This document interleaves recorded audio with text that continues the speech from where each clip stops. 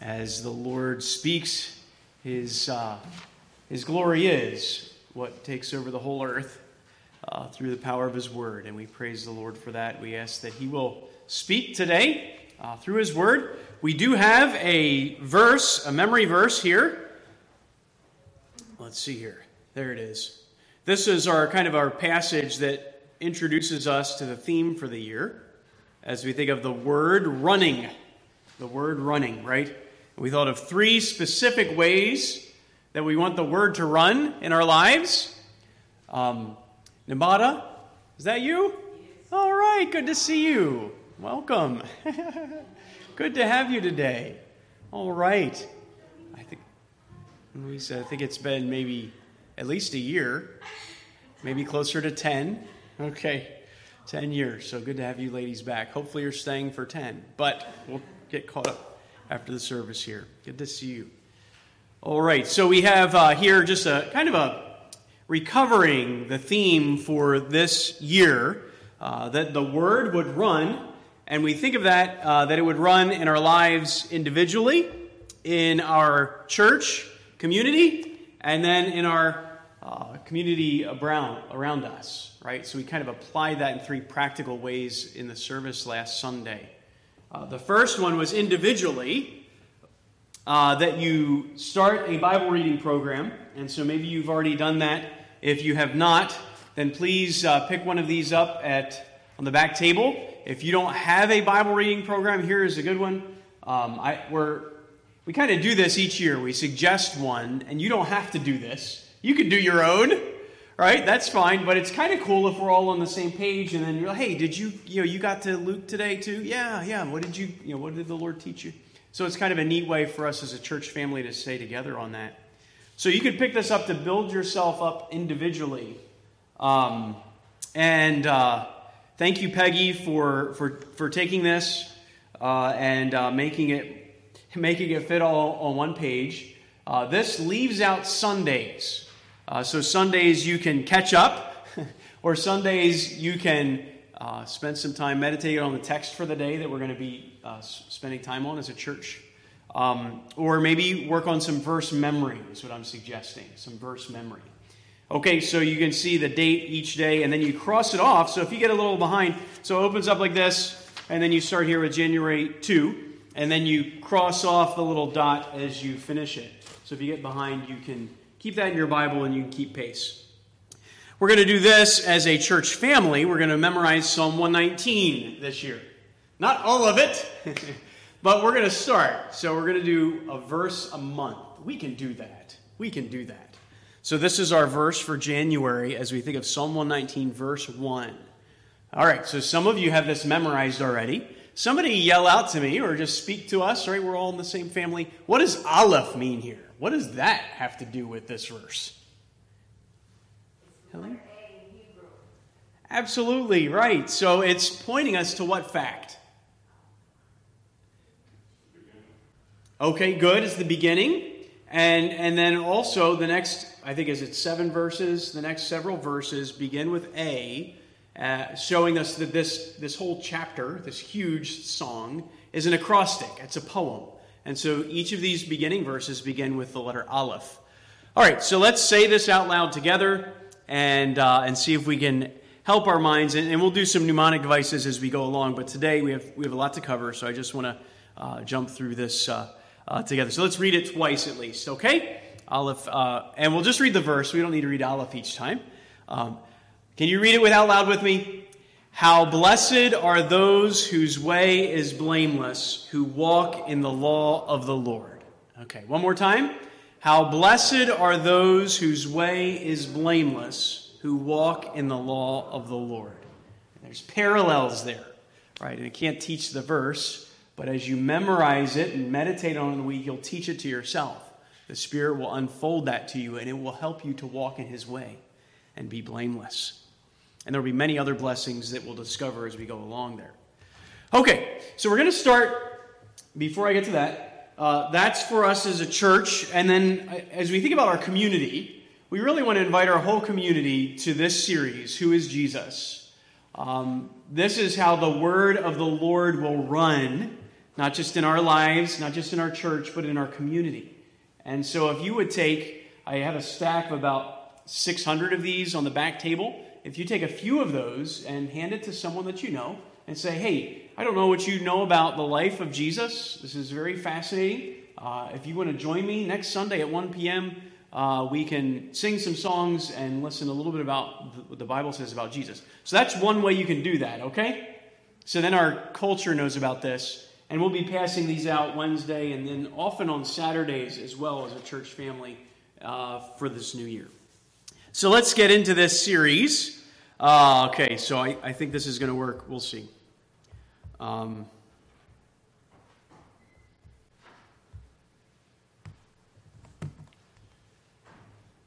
Yes. Okay. Who is Jesus? Discovering the incomprehensible Christ. Discovering the incomprehensible Christ. As we look at this text, I would like to begin with one verse. Actually, it's the last verse in all of this. So Matthew, Mark, Luke, John. If you'll go to the last verse of John, and then as we end the sermon today, we're going to look at the first verse of Mark, which actually chronologically is probably the first verse in the Gospels.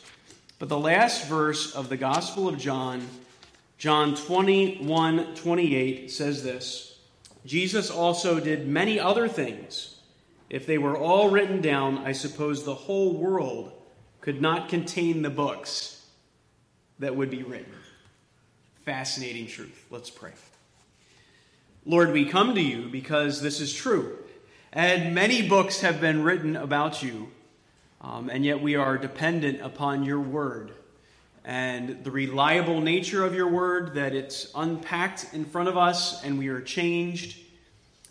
Dear Holy Spirit, that you actually breathed out these words and open our eyes to these truths.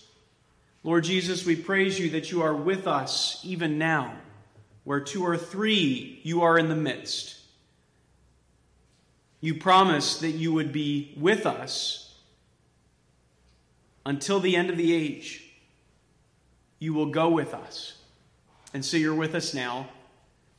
We know that because of that, you've brought us near to the Father. Father, we thank you that you have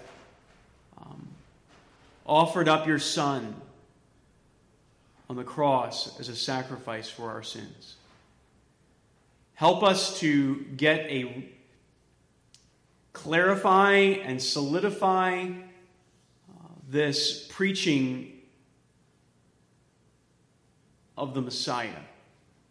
That this good news would be our good news. Lord, that it would not just change us, but it would motivate us to live to your glory as a foundation for living to your glory every day of our lives, whatever you call us to each day.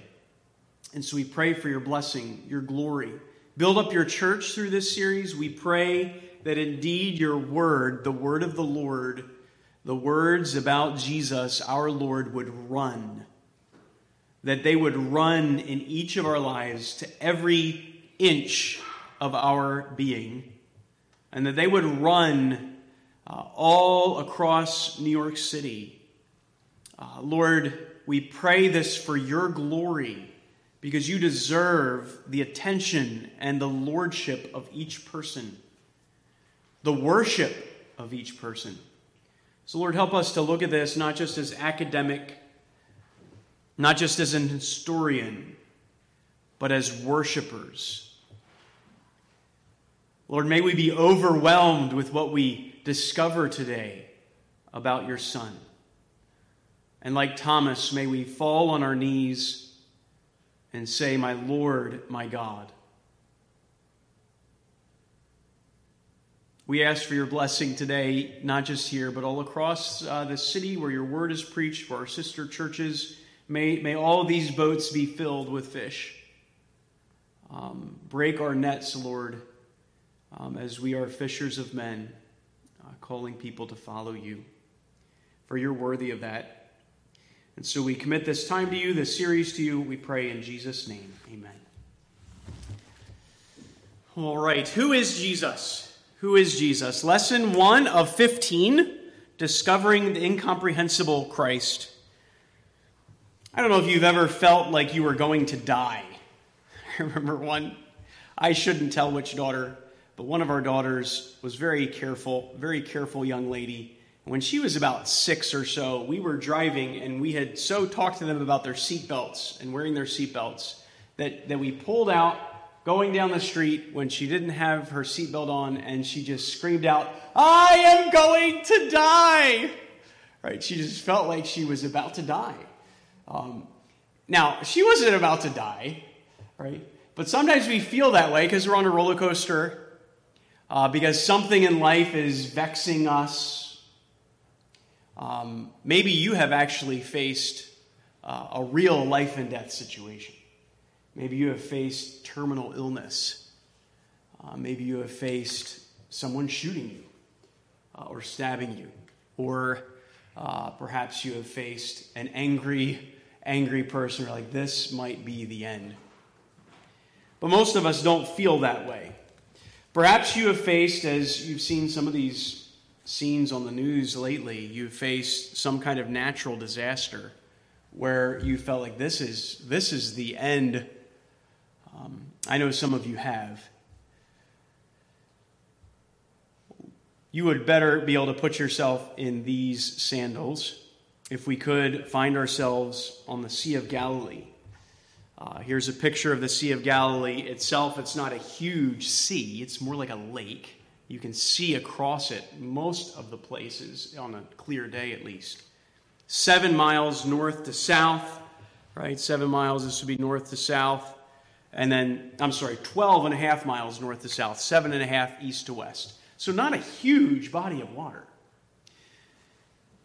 But coming up from the west here are 2 large valleys that go up mountains, a couple mountains like 2,600 feet.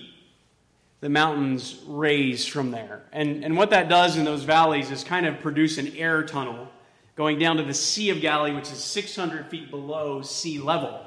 And so you have all this air coming down, and what would happen often as we read our Bibles is that little bowl of water would become something that would be shaking.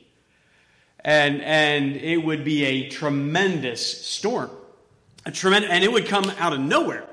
And all of a sudden, there are 7-foot waves. Okay? So you're up here, and then you're down here, and then you're up here, and then you're down another 10 feet.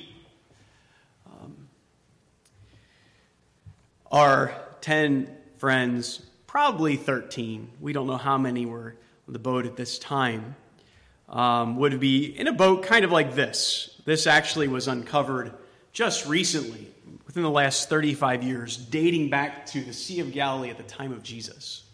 20 feet long.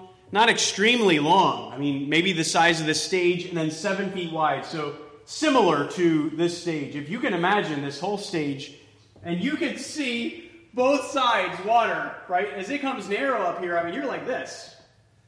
And you see water on both sides.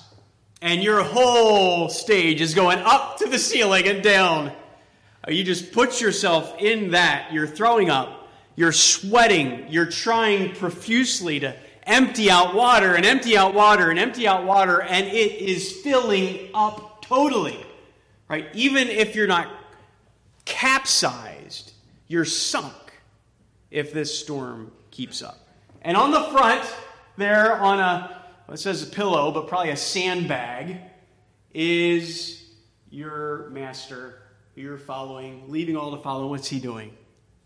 He's sleeping. Even while the boat was filling up with water. Now, Jesus worked himself to exhaustion as a human. He is resting, sleeping. We find this scene, Mark 4. There arose a fierce gale of wind, and the waves were breaking over the boat so much that the boat was already filling up. That much water. Jesus himself was in the stern, asleep on the cushion, and they woke him and said to him, "Teacher, do you not care?" Often we do this in life when we are filling up with water. We doubt what we know to be true about our God. Yes, he cares for you, but sometimes we sense he's sleeping. All right, in this storm, it does sometimes feel like he's sleeping. Verse 39, I love it. Jesus gets up, rebukes the wind. Kind of like you would rebuke your dog for barking at someone they shouldn't bark. Hush! Right? Maybe not that loud. We don't know. Now it was loud wind. So hush! I think I can feel that tone more. Be still. And the wind died down and it became perfectly calm. Put yourself in that boat. You were just afraid for your life. Terrified. And now you wake up Jesus. He says, hush, be still. And the storm has its tail between its legs and it's hiding behind Jesus. So sorry, the storm says. I shouldn't have done that. And you hear the water start to trickle down the sides of the boat. The water is still drenching you, but it's like totally calm. You see across the sea of glass now. And Jesus says, well, why are you afraid? How is it that you have no faith? All right, and maybe this rebuke is for you today. We come with so many storms in life, and sometimes you feel like I have 10 storms, Tim, that are just totally on my horizon, and I don't know which one is going to swallow me up. Okay, well, let's just say, Lord Jesus, please wake up and help me, okay? That's what you need to do today, and now let's just focus on him. Just let him calm that storm in your mind. Say, Lord, please take it away and help me focus on you now. He's going to help us do that because that's what we need in the storm. But this is it. This is what I want to get to. They became very much afraid and said to one another, what? Who is this? Who is Jesus? Who is this? And that's our title of this series. Who is this? They had already left all to follow him, and they're still getting down further and further. How in the world do we know who this one is? Who is this that even the wind and the sea obey him? Well, we know more about it, but just put yourself in there. You are ready to die, and this man, this human, some of them know him for a long time, though they've just been following him recently, and he is going to command the sea. This is amazing. This is amazing. Who is this? And so that was a common question in Jesus' day. It's one that we maybe know a little bit more the answer to, but I'm just going to tease that out by way of introduction, that question, who is Jesus? And then we're going to help us understand kind of where we're going with Matthew, Mark, Luke, and John here, okay? And that's an important, I think, background to understanding this whole series. So this will be helpful for us. Who is Jesus? It asks these two questions. How can we ask who is Jesus? And then how can we answer the question, who is Jesus? How can we ask the question, who is Jesus? And how can we answer the question? All right, first of all, this was a question in Jesus' day. Right? They were asking this, but a lot of people were asking this, and there were some crazy answers given. Who is Jesus? The disciples asked it there. He asked them in Mark 8, who do people say that I am? People even asked this when Jesus came into Jerusalem at the triumphal entry. They are still saying, who is this? At the triumphal entry, who is this? The answers that were given were either very negative or very positive. These are the different theories that came up. And I really think this is what C.S. Lewis is getting at. You probably have heard this quote. It's often quoted. I think it's helpful. C.S. Lewis said, I'm trying here to prevent anyone saying that really foolish thing that people often say about Jesus. This, namely, I'm ready to accept Jesus as a great moral teacher, but I don't accept his claim to be God. That is the one thing we must not say. Right, so C.S. Lewis is saying, some people say that, but we shouldn't say that. I'll accept him as a teacher, but not as God. A man who is merely a man and said the sort of things Jesus said would not be a great moral teacher.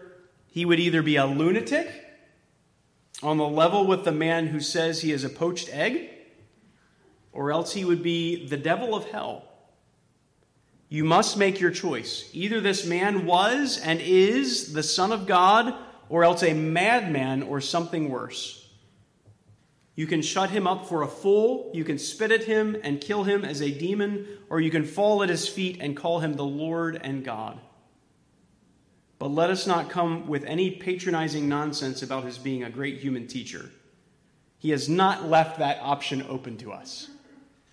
Right, it's one or the other. And you start to see these two parties emerge as Jesus tells more and more about himself. And in fact, look at even some of his family, right? Some at the beginning said, oh, this is just the carpenter's son. But then these Pharisees, twice in Matthew, started saying, he's demon-possessed. That's why he has all these powers. And Jesus totally shut that down, and they were blaspheming the Holy Spirit there. But that's what C.S. Lewis is saying. Some people went to that conclusion because you can't just say he's a moral man and still that he's doing what he's doing or saying what he's saying. And even his family said he's crazy. He's losing his senses. We need to take possession of him, is what they tried to do there toward the beginning of the Gospel of Mark. But as the series progresses, as we look at Matthew, Mark, Luke, and John, we do find these three popular views that are more positive. Okay, who is this? And Jesus asked his disciples, Matthew 8, this is a turning point, Mark 8, a turning point in each of the Gospels. When Jesus asks, who do people say that I am? And he said, some say John the Baptist. That was Herod's view. Secondly, some say he's Elijah. Others, a great prophet. And then Peter, he says, you're the Messiah, the Son of the living God, as we'll get to. But these are some negative and positive, in one sense, false theories of who Jesus was. And so this is what was batted about. I would say, secondly here, that it is impossible to answer this question completely. He is wonderful, incomprehensible. There's really no way to completely understand and answer the question, who is Jesus? Daniel Webster was asked by a Unitarian minister, someone who would deny most of the supernatural things about the gospel. He says, Daniel Webster, well, can you comprehend how Christ is fully God and fully man? Webster responded, no, I cannot understand it, and I would be ashamed to acknowledge him as my Savior if I could comprehend it.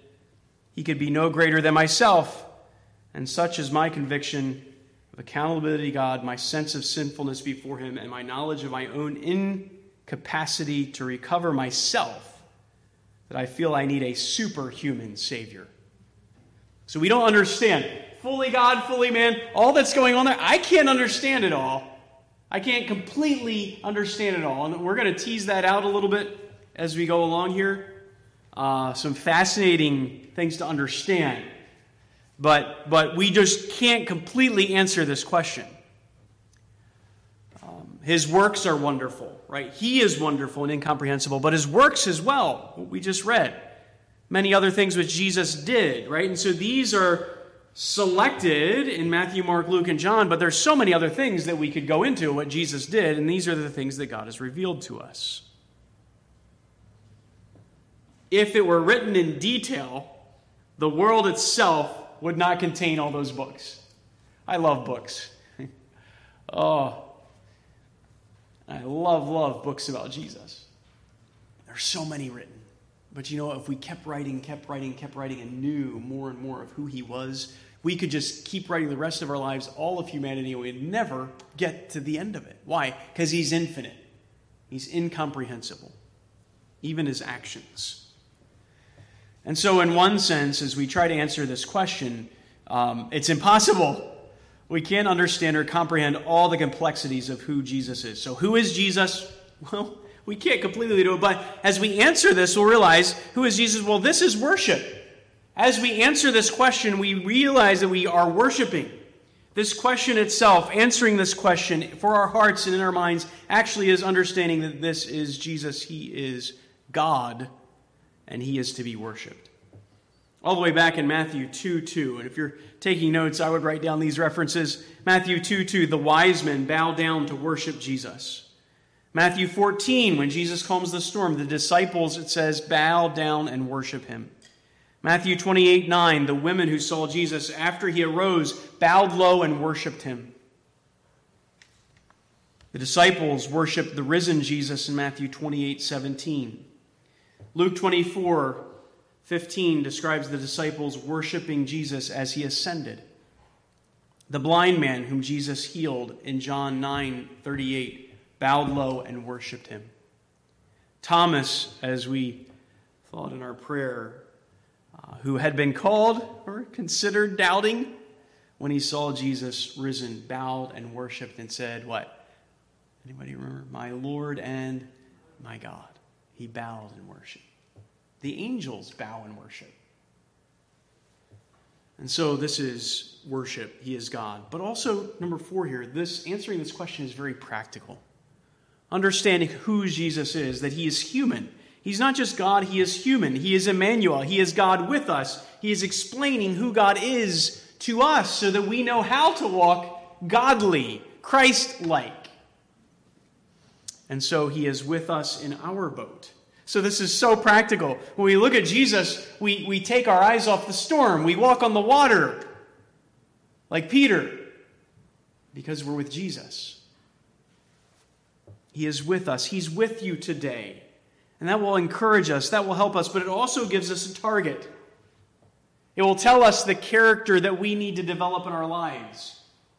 It will convict us of areas where we need to change, of the compassion, of the zeal of the Lord. All of these things we'll discover, and it will help us, spur us on to Christ-likeness. And so Christ is with us. He is living even in us. And he's giving us grace to follow him to the end. This was prophesied. Matthew alone quotes 60 different Old Testament passages. So who is Jesus? Well, we could have seen him in the Old Testament, as we did in our previous series. This is spoken of all over in the Old Testament, who Jesus is. And then sixthly, this is possible. This is encouraged. Answering the question, who is Jesus? Well, the Bible answers that question. And there are 4 books in your Bible. If you're new to the Bible, you see an Old Testament and a New Testament. You open up the New Testament, and the first 4 books are what? Gospels, and what are they? Matthew, Mark, Luke, John. Good. So it is possible. This is what's really cool about this. When we consider who is Jesus and try to answer the question, I don't have to wing it today. I don't have to wing it over the next 14 weeks.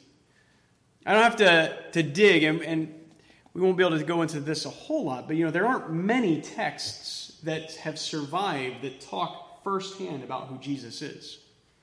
And I'll get into that another time. Most of the ones that secular folks like to spin to talk about Jesus are written 300 years after Jesus. It's like, why are you even looking at those when you can look at these that are written at the time of Jesus? First-hand witnesses. I don't know why people... It's like if I were to write about George Washington with any authority over the authority of those who actually were eyewitnesses of what he did. And I totally slanted it completely. Any honest historian would just throw away my blog or my writings about George Washington as the real George Washington, right? Right? Don't we see that 300 years later? Well, this is the same thing with Jesus. Why would you look at documents written 300 years after him? Tim, you hear about the Epistle of Judas? Yeah, 300 years after Jesus. Why would you just throw it in the trash? Right? Anyway, we'll get into that another time. These 4, what if God chose to reveal to you what he wanted you to know about his Son? He has. Matthew, Mark, Luke, and John. And this is what we're going to do. We're going to try, by God's grace, to put together in the next several weeks, from Christmas to Easter, Matthew, Mark, Luke, and John.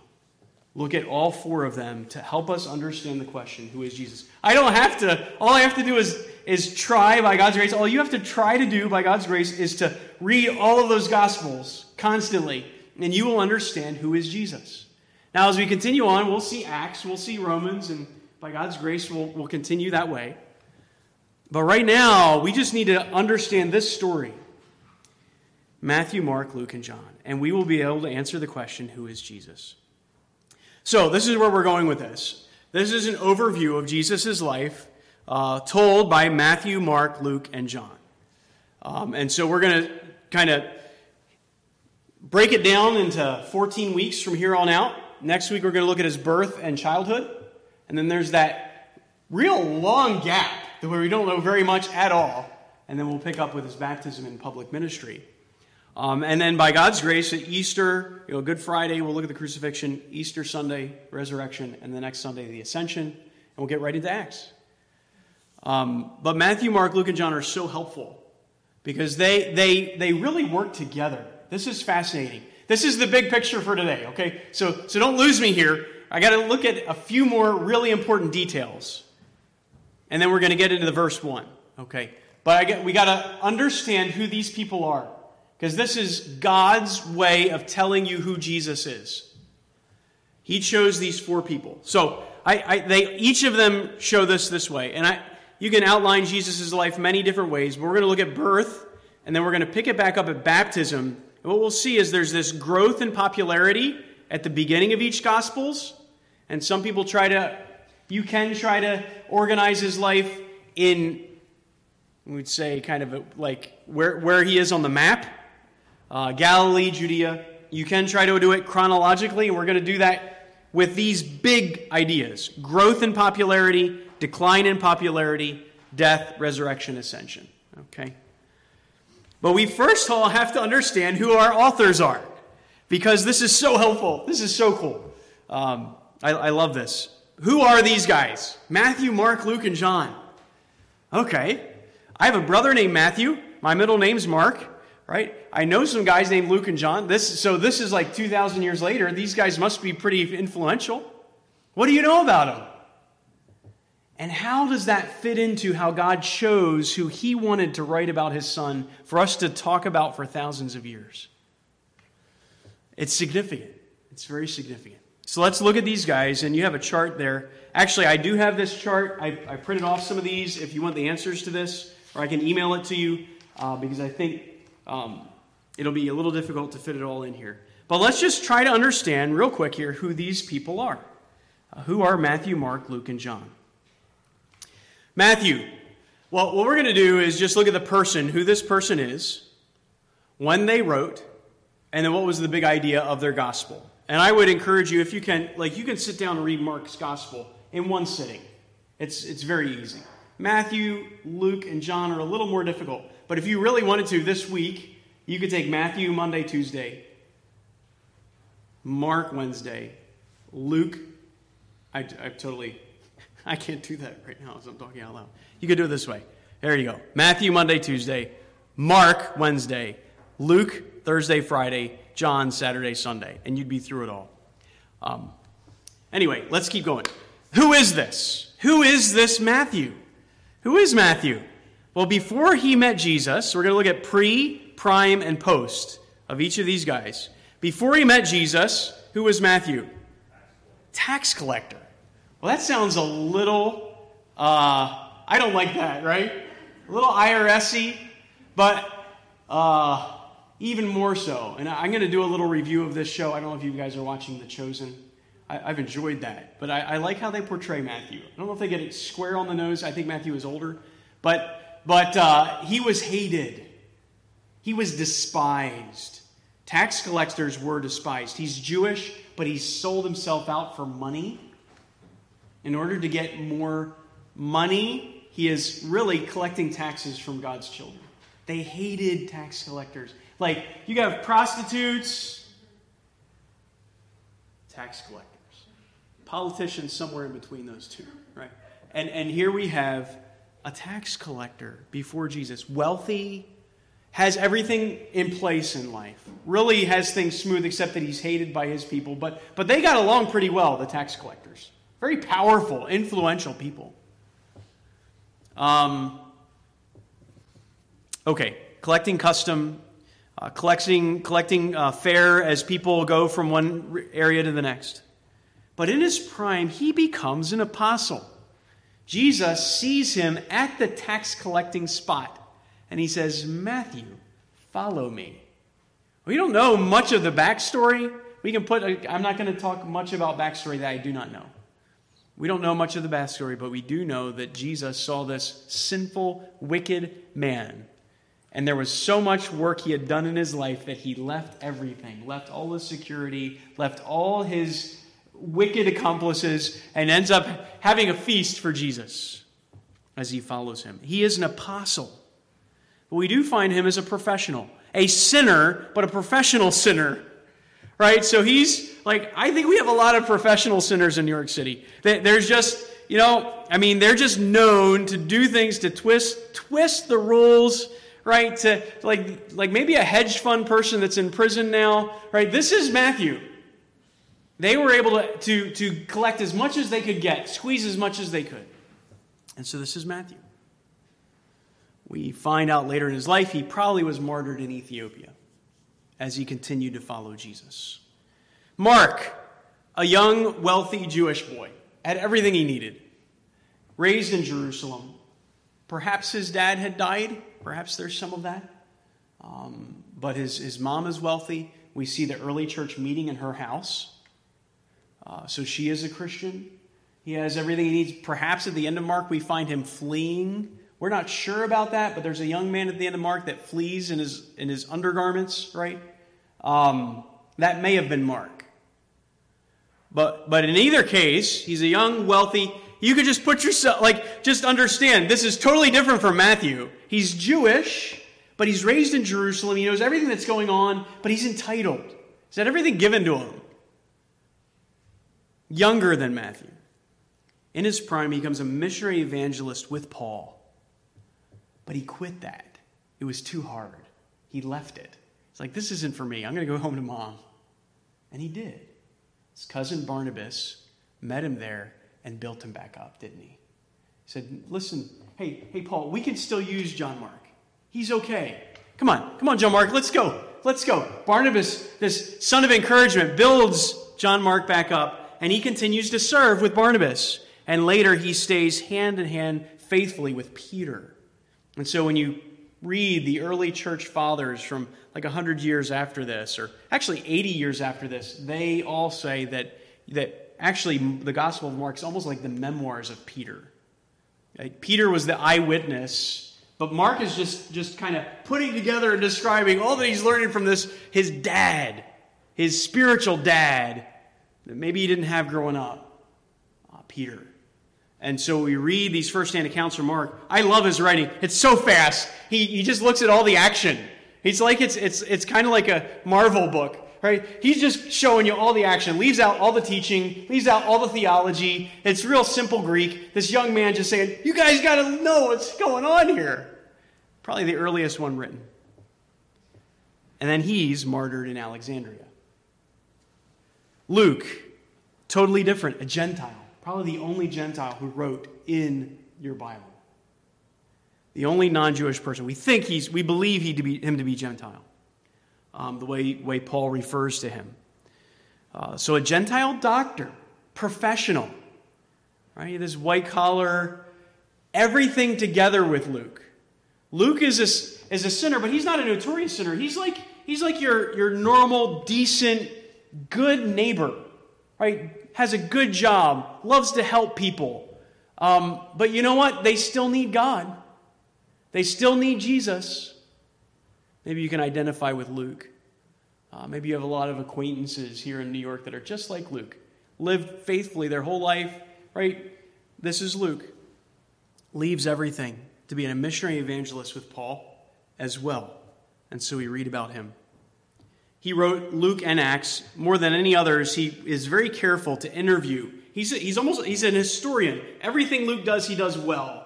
So he's like, listen, Theophilus, others have tried to write about this Jesus.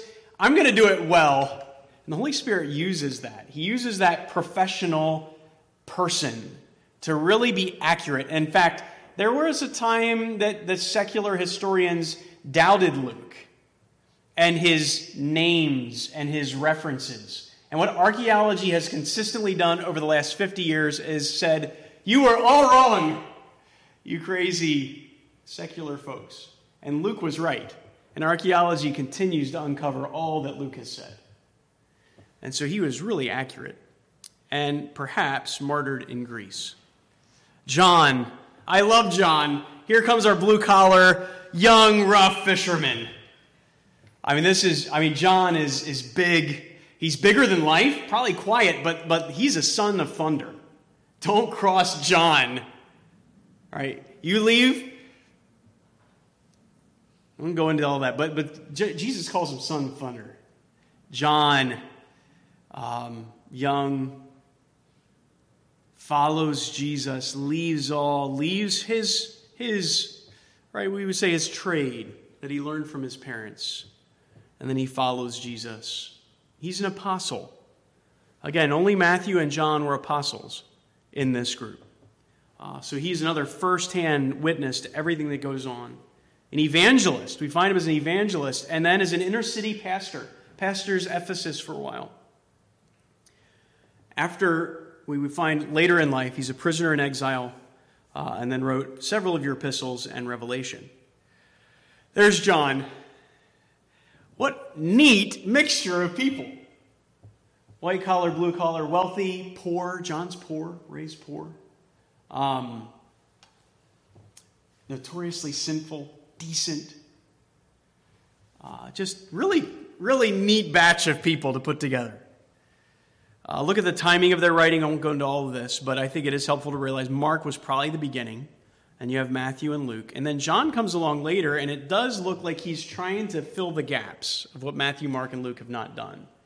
And so he's trying to give us more information about them. So the big idea from Matthew, Jesus is the Son of Man. And as you read that, he keeps bringing that out. But as you continue reading Matthew, you recognize what he's saying there is not his humanity. He's referring to Daniel 7. And when he says Son of Man, he's actually talking about Jesus as Messiah, King, and the one who has all the authority. Because in Daniel 7, all authority is given to this one like the Son of Man who comes to the Ancient of Days. And so this is who Matthew keeps talking about. Jesus is the one who has all authority. And that's how he ends his book. But several times he alludes verbatim to that Daniel 7. To tie in, Jesus kept calling himself Son of Man. This is what he was saying, Israel. And so he probably has a Jewish audience in mind as he's saying, this Jesus is Messiah. But he's not just Messiah of Jewish people. He's ruler over all the nations. All authority has been given to him in heaven and earth. Make disciples, make followers of him. This is what Matthew's trying to do. Again, he quotes the Old Testament all throughout, showing that Jesus is fulfilling these prophecies, showing that Jesus is the Messiah, ruler of all. Big idea in Mark. Again, people say, well, servant king. I see that. I just see Mark telling the story. Right? And you do see the beginning of Mark. There's all this immediately toward the end of Mark. It's like focuses on Jesus' authority. But we do find Mark developing the idea of Jesus' servanthood a little more than the others, but also active in salvation. The servant king who has the authority to bring us salvation. Luke, Jesus is the Spirit-filled Savior of the world. Right? If you trace the theme of God's Spirit in Luke more than any other book, Matthew, Mark, Luke, or John.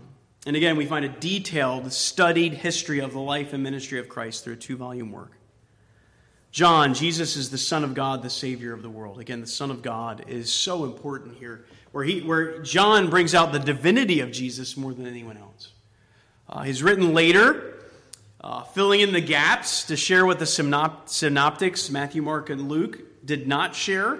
And so as you read, and as we'll see here as we go along, you'll see a lot of texts that Matthew, Mark, and Luke deal with, and John doesn't deal with them at all. And a lot of texts that John deals with that Matthew, Mark, and Luke don't deal with at all. He's trying to fill that out, but he also gives a lot more of the theology that's developing there. Okay, that's a lot of details. Thanks for walking with me through that, okay? But this is going to help us. Now look at Mark 1, okay? Now we move over to Mark 1, and let's just put this all together. This is probably the first chronologically, the first text of Bible written following the Old Testament. The Old Testament ends with a curse.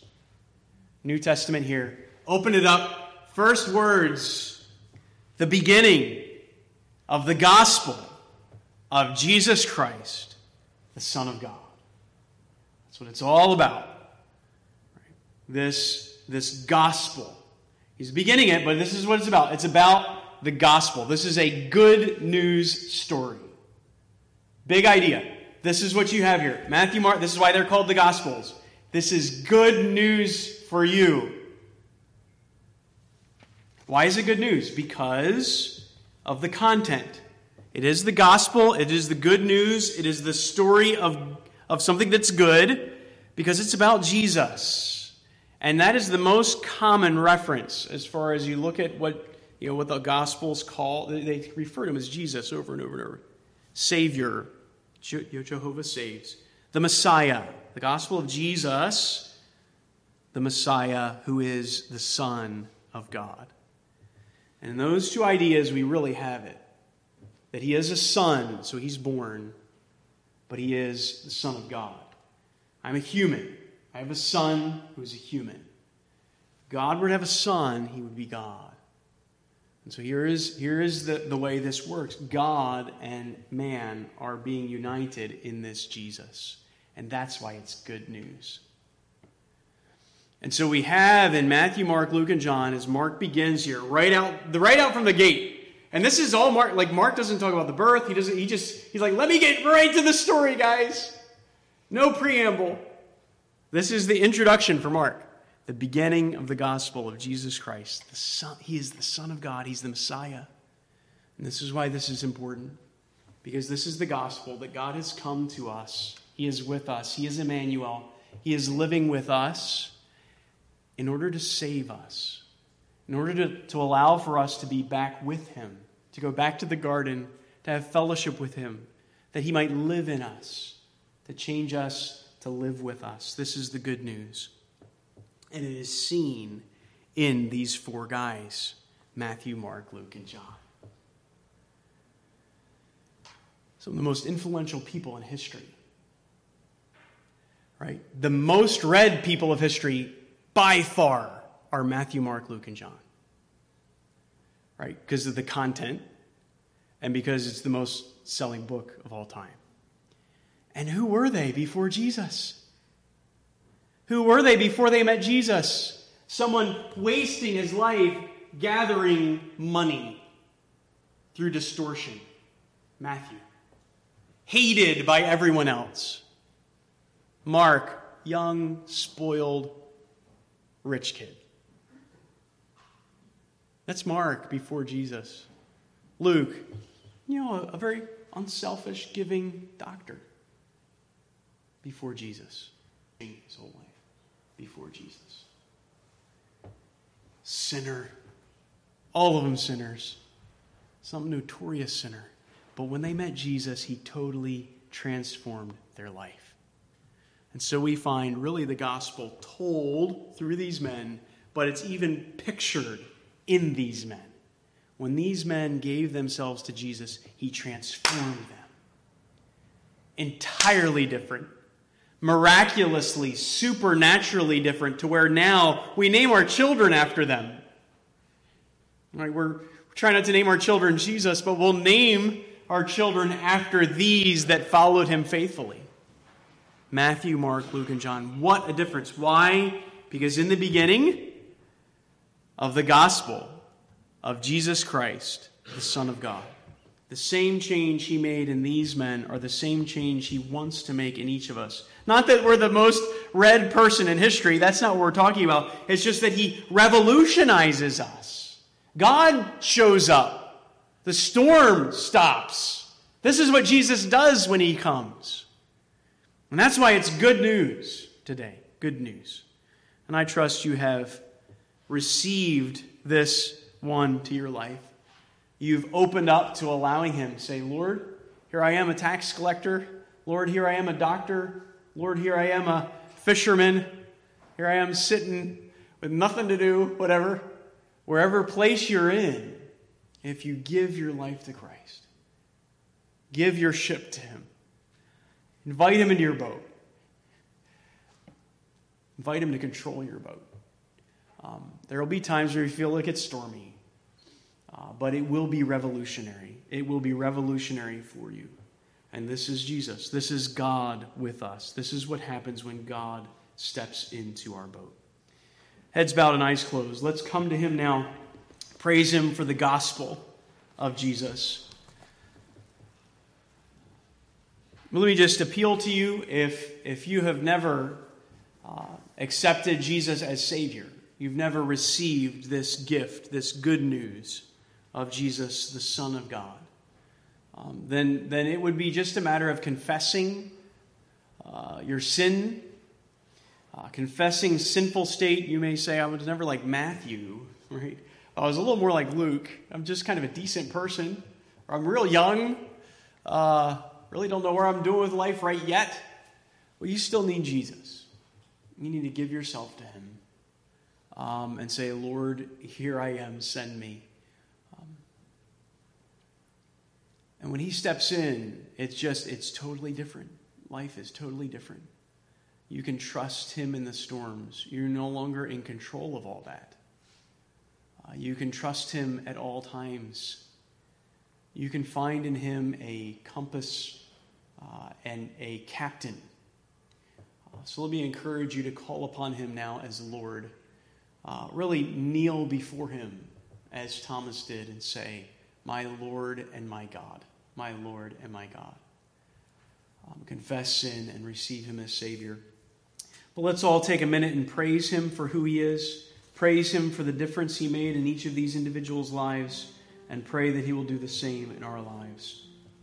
In a moment, Pastor Andrew will close us in prayer. If you'd like to pray with someone, I'll be standing in the back lobby. Be happy to talk to the Lord with you.